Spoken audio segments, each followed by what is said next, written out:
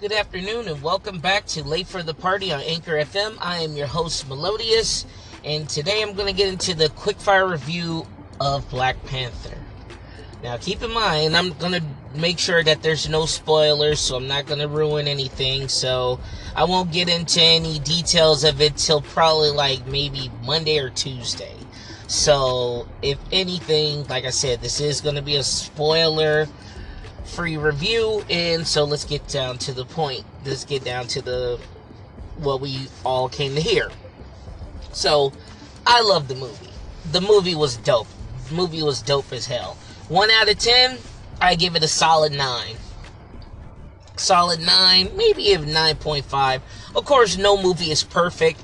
There was some things that was noticeable and everything else, but even with that, even with the story holds its own. The story, I'd give it damn near a 10 just off of the story itself, with how everything that's going on with the story. There was a little slow. It lagged in the middle of the movie. I know there was something in the beginning action scene where when Black Panther met up with Lupita in the beginning, when he was coming back from America, when he went on that mission, his first mission back to Wakanda. It was kind of dark when you saw some of the action. It was pretty dark, and it wasn't that bad. I mean, it was kind of hard to see where the action was going and everything else. But, well, you're fighting in the jungle, so, I mean, I could see how hard that could be. So, I mean, that's not even really, like, any of the bad, not even, I wouldn't even consider it bad. I think it just, like, even with those little minor details and everything, or just the details of the problem, I mean, it was just minor. So, just minor details with that in the beginning. The middle of the movie kind of lagged a little, but they were explaining a lot of stuff that was going on. So it was necessary for that lag in the middle. And then the final battle and everything else, it was a lot of CGI, but other than that, it was still a good movie. I mean, story, premise, the protagonist, the antagonist, the supporting cast. Love the supporting cast. Everybody played their part. Everybody played the role. I mean, even Ross. I mean, even though to me, I mean, was it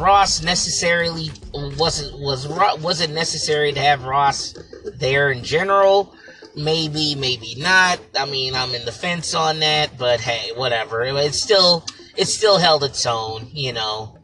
I mean, it was still dope. I mean, I'm gonna get into a next segment about, like, just the characters and the people playing the characters, but and the Dory Monat, the Dory I keep forgetting the bodyguards to Black Panther. Oh my god, damn, they made every female in that movie strong. I love it. I love Lupita's character. I mean, everybody's character. They were dope as hell. The females in that movie made the Amazons look like the Girl Scouts. Okay? They made the Amazons and Wonder Woman and everything look like the goddamn Girl Scouts. I swear that the ladies, the women in Black Panther were awesome as hell. Michael B. Jordan, damn, he plays a dope. I haven't cared about a villain like this since Heath Ledger. And that's saying Heath Ledger in Dark Knight. I mean, Jesus. And that's another thing I'm going to talk about too when I get probably in Monday or Tuesday. But I'm going to get into, but in the next segment, I'm going to get into the, how I felt about, like, the characters and everything else.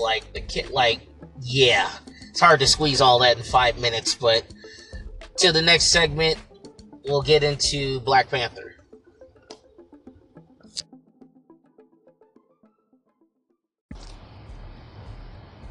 Good evening, everyone. Welcome back to Late for the Party on Anchor FM. I'm your host, Melodious, and we're still talking about Black Panther. We've already got done with the quickfire review, but now I'm going to get into the characters, and we're going to talk about the actors playing the characters. Now, we're going to talk about Chadwick Boseman, a.k.a. King T'Challa, a.k.a. the Black Panther. Man, honestly, I gotta give it a big ups to Marvel on that, because deep down, they know how to, select and pick people to play the right characters. Honestly, I couldn't see anybody else. I mean, so far, every black actor who's been in Marvel Universe thus far, from just about everybody who I thought could have had the possibility to play Black Panther, from Idris Elba to Don Cheadle to a couple other folks, the brother from Doctor Strange, and then also what's his name? I keep screwing up his name, but he was married to Kimora Lee Simmons, and he was Black Panther in the little still film, the still animation that they had on BET a couple years back, and he was on Guardians of the Galaxy in the first one. And I'm like, damn, so who are they gonna have play Black Panther? Chadwick Boseman. And I love all the movies he's been in thus far. Marshall, 42, Get On Up. I mean, he even Message from the King on Netflix was dope. So I mean, he's getting it in. He's getting in his stuff, and I mean, he's obviously picking the right roles to be doing and everything. So big ups to him. I mean, I couldn't see anybody else playing T'Challa. I mean, and he's got the voice down. He's got the he's got that sense of nobility in that look. He is royalty, that regal. Even though he's above everybody else in royalty, but he feels like it's still his people. He still feels human. That's why I love the fact that T'Challa wasn't just some stubborn brat kid who had he was privileged by right because he's a prince, but he was more humble. I mean, you look at every character that's in the MCU, they either have some flaw and everything else. Don't get me wrong, T'Challa definitely has flaws, but to where he notices even that. The troubled part he has is just the moment he gets back, now he's the king of Wakanda. So, I mean, I could see that being hard for him. You got to get into the politics. You got to get into everything. Not only just being the Black Panther. I mean, and people know this. It's not like you can hide the shit.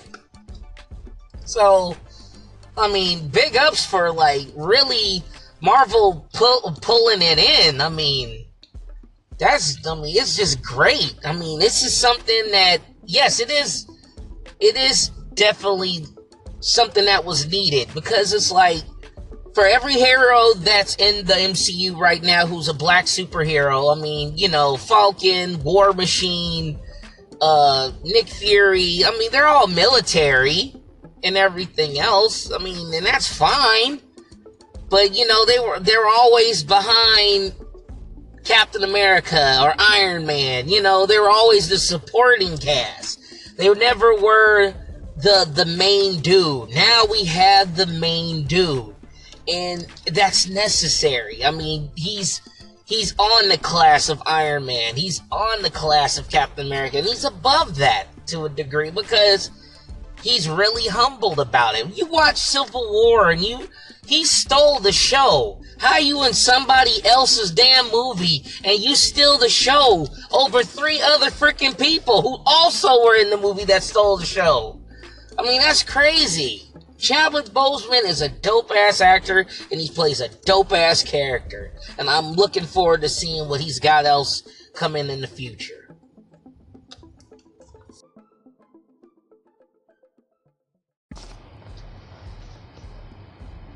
Welcome back to Late for the Party on Anchor FM. I did say this evening in the last one, but it's actually in the afternoon. I'm sorry, y'all. Still trying to get rest up and everything else. So, but I wanted to kick these gems out for you today. So, actually, I'm going to talk about more Black Panther, but this time I'm going to talk about the antagonist of the movie, Eric Killmonger, also the actor Michael B. Jordan.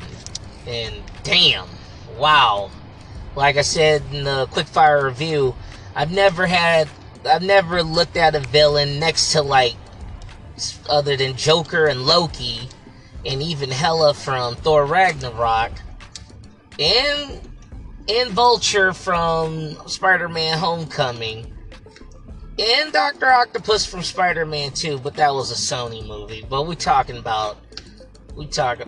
so was DC. But anyway, regardless of that, I haven't had to care about another antagonist, like, really cared about their motives and what the method behind the madness of what they were doing.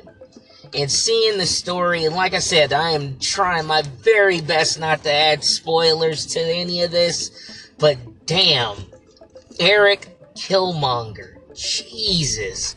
Michael B. Jordan, I mean, hey, Ryan Coogler, dude, you and him, Michael B. Jordan and Ryan Coogler, I'm feeling like I'm talking to him personally.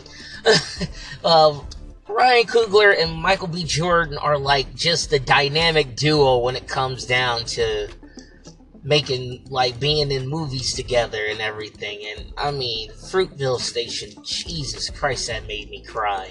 I ain't even gonna front, dude. I mean, that's hard to swallow. I watched that movie, I could barely make it through, and that was tough. And then watching Creed, everybody was like, at first was like, nah, I don't know how you gonna pull that off, son. Like, damn, you gonna do a movie about Apollo Creed, but damn, it worked. And I'm glad that they're doing a part 2.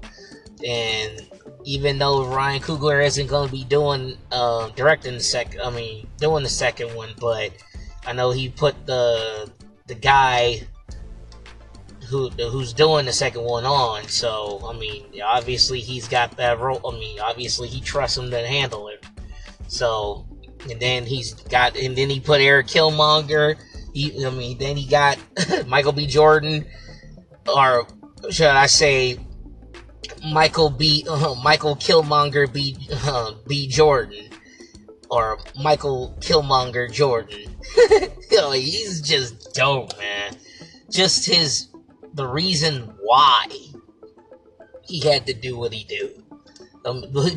did is just like I said, I can't get into too much, but if you guys go see it and you see why he's doing everything, and you'll understand, like, there's a lot of stuff that can come from, like, how, life imitates art, they say.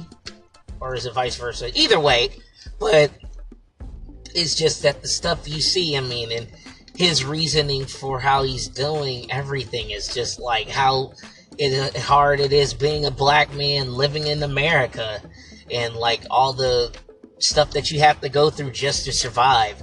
It's and you have to hone yourself and never forget to where you came from, and you find out where you come from is how you deal with it and everything. Like, are you a product of your environment, and how do you perceive things? And Michael B. Jordan, like, brings that out.